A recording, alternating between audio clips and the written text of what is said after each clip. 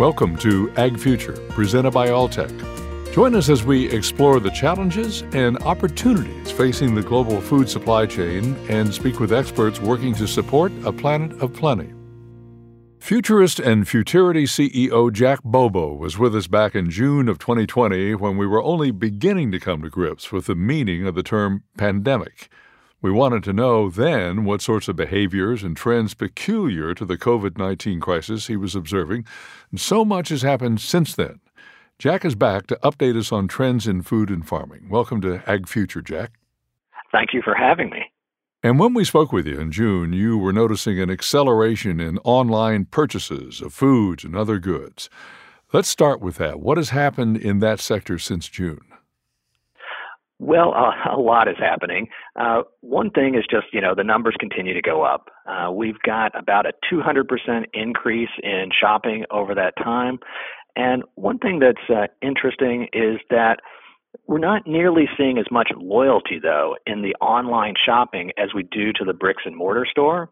So I think that's a bit of a surprise that, consumers are much more willing to try, 2 or 3 or 4 different online stores, whereas normally we have sort of one store that we go back to, time and again, our local store. I've also heard, I'm just throwing this in, but I've also heard that there is a problem now with returns through the mail and through FedEx and UPS, a phenomenon that wasn't happening before because people were taking them back to brick and mortars. Are you hearing about that?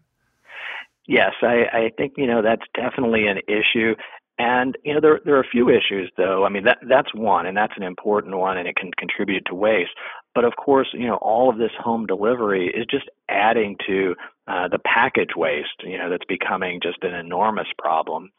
And one thing that's, a bit of a distinction is that companies like Instacart, where they're actually making local purchases and bringing it to the home, have, been gotten about a 50% increase over consumer loyalty over those that are, purely online. And I think that addresses a little bit of that issue. When somebody is actually going to your local grocery store and picking it out, that's one thing. But when somebody's sending it across the internet, that feels like somebody didn't really take as much care to get it to you. Right, and we're learning a new etiquette, a new discipline in working with our Instacart shoppers. It's been kind of interesting. It is. People are learning lots of lessons that they didn't expect to at this age. Well, at the time, back in June again, when we spoke with you before, you noted that due to the pandemic, we had just compressed 5 to 10 years of growth in online food purchases into just a couple of months. And at that time, you predicted that this would have a long-term impact. Would you say that online food shopping is here to stay? Well, the numbers are pretty good.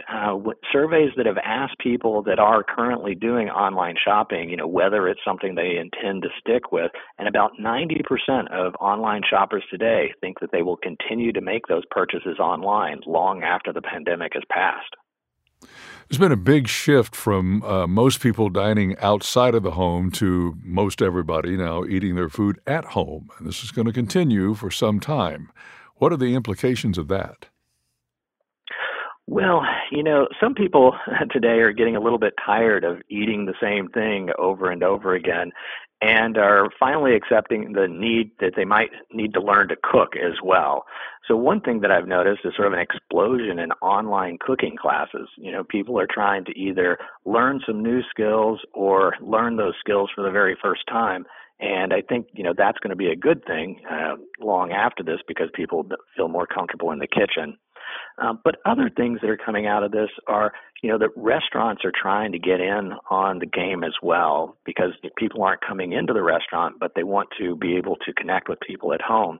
And this has led to a lot of restaurants creating sort of a dining experience in the home so that they're packaging up their products in a way that can then be served at home. So you feel a little bit more like you're getting that dining experience than you would from just getting a meal kit.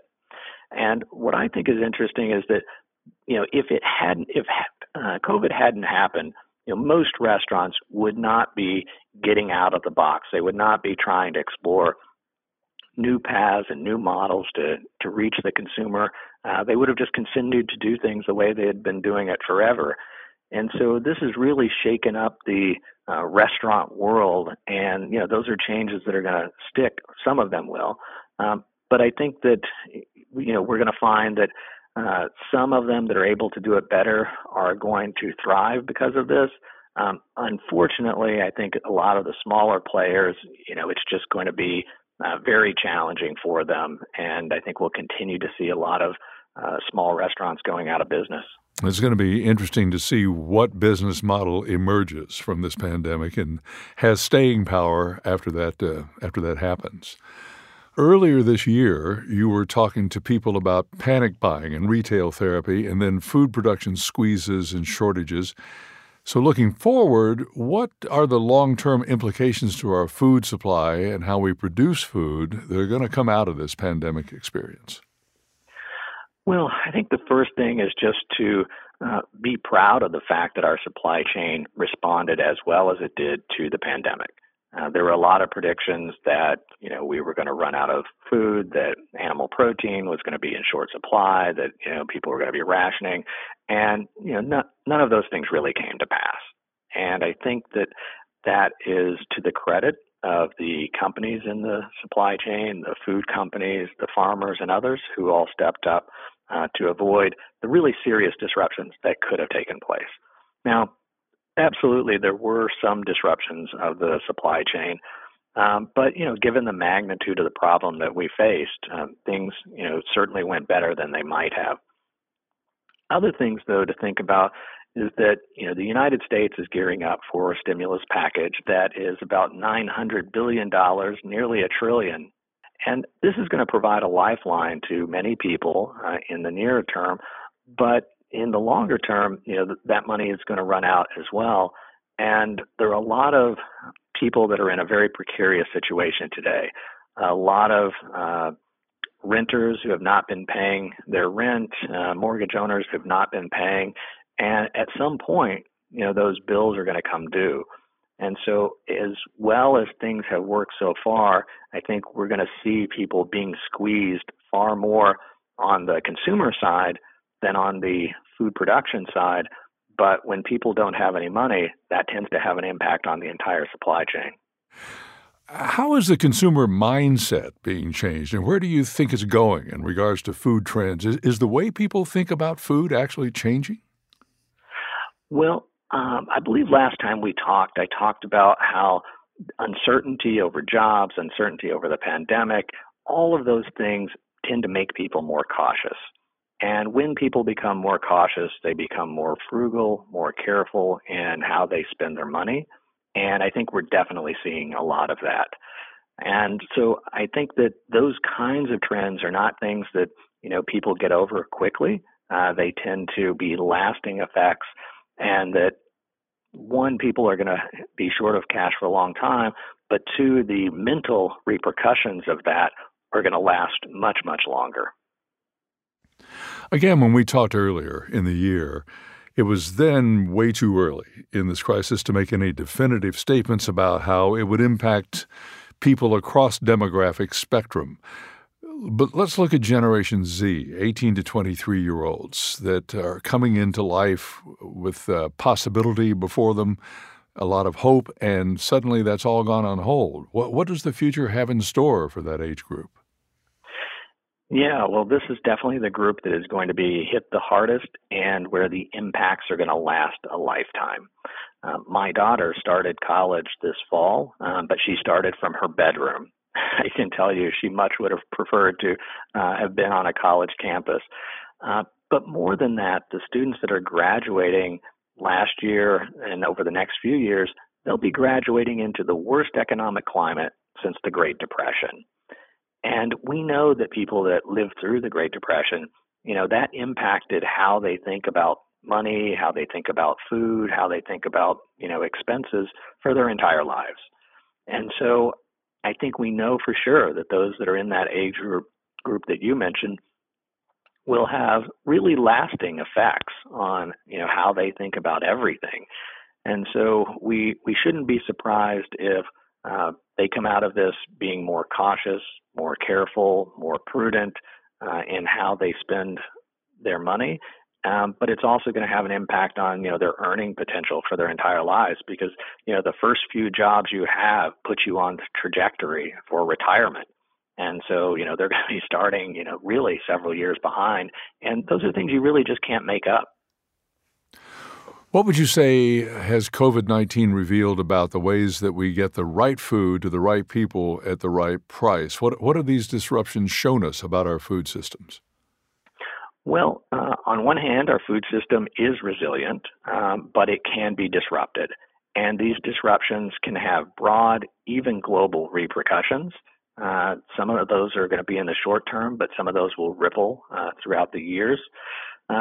I think the system is better if countries resist the urge to limit exports and to protect their citizens, because we have seen little where countries have been blocking exports, but where we do, those are really potential to disrupt global trade, and it makes everybody nervous. And fortunately, the few times that happened over the last 6 months have not grown and become a global problem.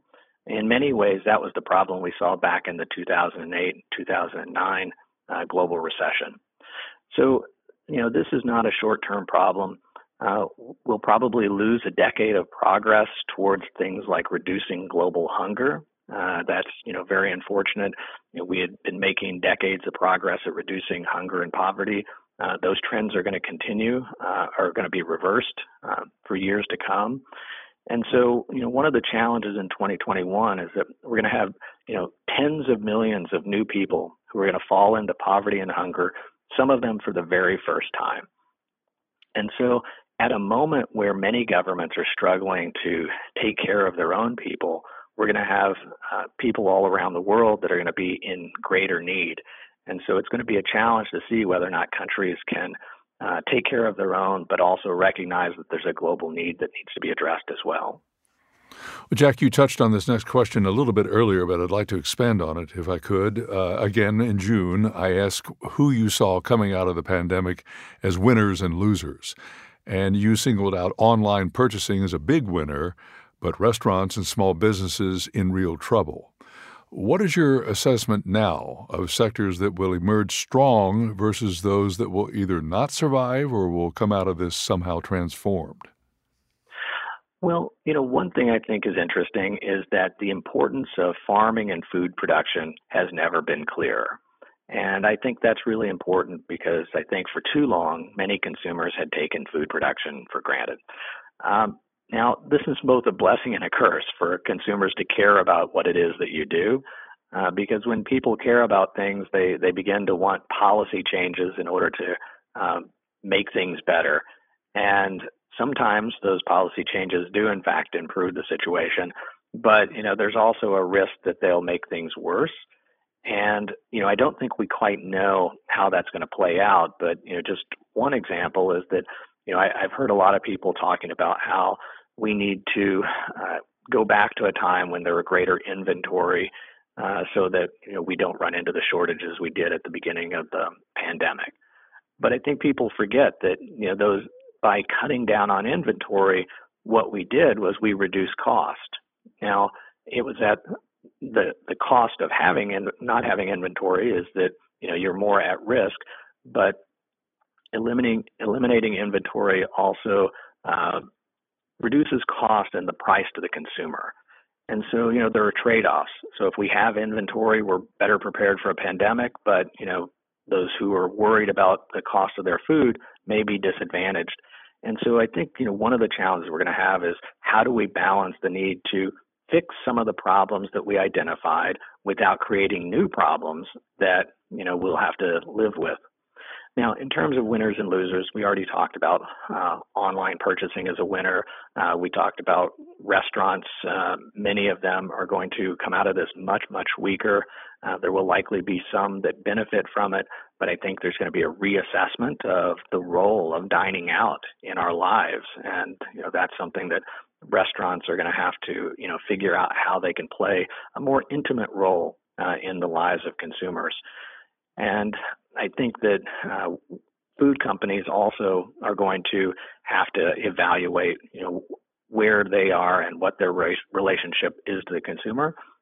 Some of the winners are the larger big food companies that had been really struggling, to be honest, over the last couple of decades to get the attention of the consumer.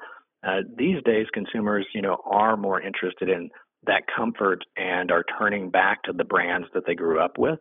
And so I think that, they're going to come out of this much stronger, and that's going to be a benefit to them for a long time to come. Well, change is a given. It's like background noise. It's always there. It's always occurring. But right now we're going through some monumental changes. And I wonder about your thoughts, if it's possible to form some thoughts about the market implications of the changes that are underway in Washington. Yes. Well, I think that, we're seeing a lot of changes taking place. I think that there were some that were worried about what the market implications would be of changing from a Republican to a Democratic administration. And I think the stock market, at least, has not been concerned about the change. So I think there will be a continuation of positive growth there. But I expect that there will be some changes in terms of how a new administration looks at things like climate change and environmental issues and sustainability and health and nutrition. And so I think we'll see a change in focus on priorities. But I don't think that we'll see such dramatic impacts that, it's something that people or companies or industries would need to be worried about. Hopefully there's an opportunity for companies that are already interested in addressing sustainability issues to partner with the new administration in order to accelerate some of the things they're trying to do. Futurist and Futurity CEO Jack Bobo. Thanks so much for the conversation, Jack. It's been great. Thanks for having me. Thank you for listening. To hear other conversations with many of the featured speakers at the Alltech Ideas Conference, visit ideas.alltech.com. Access is free after signing up.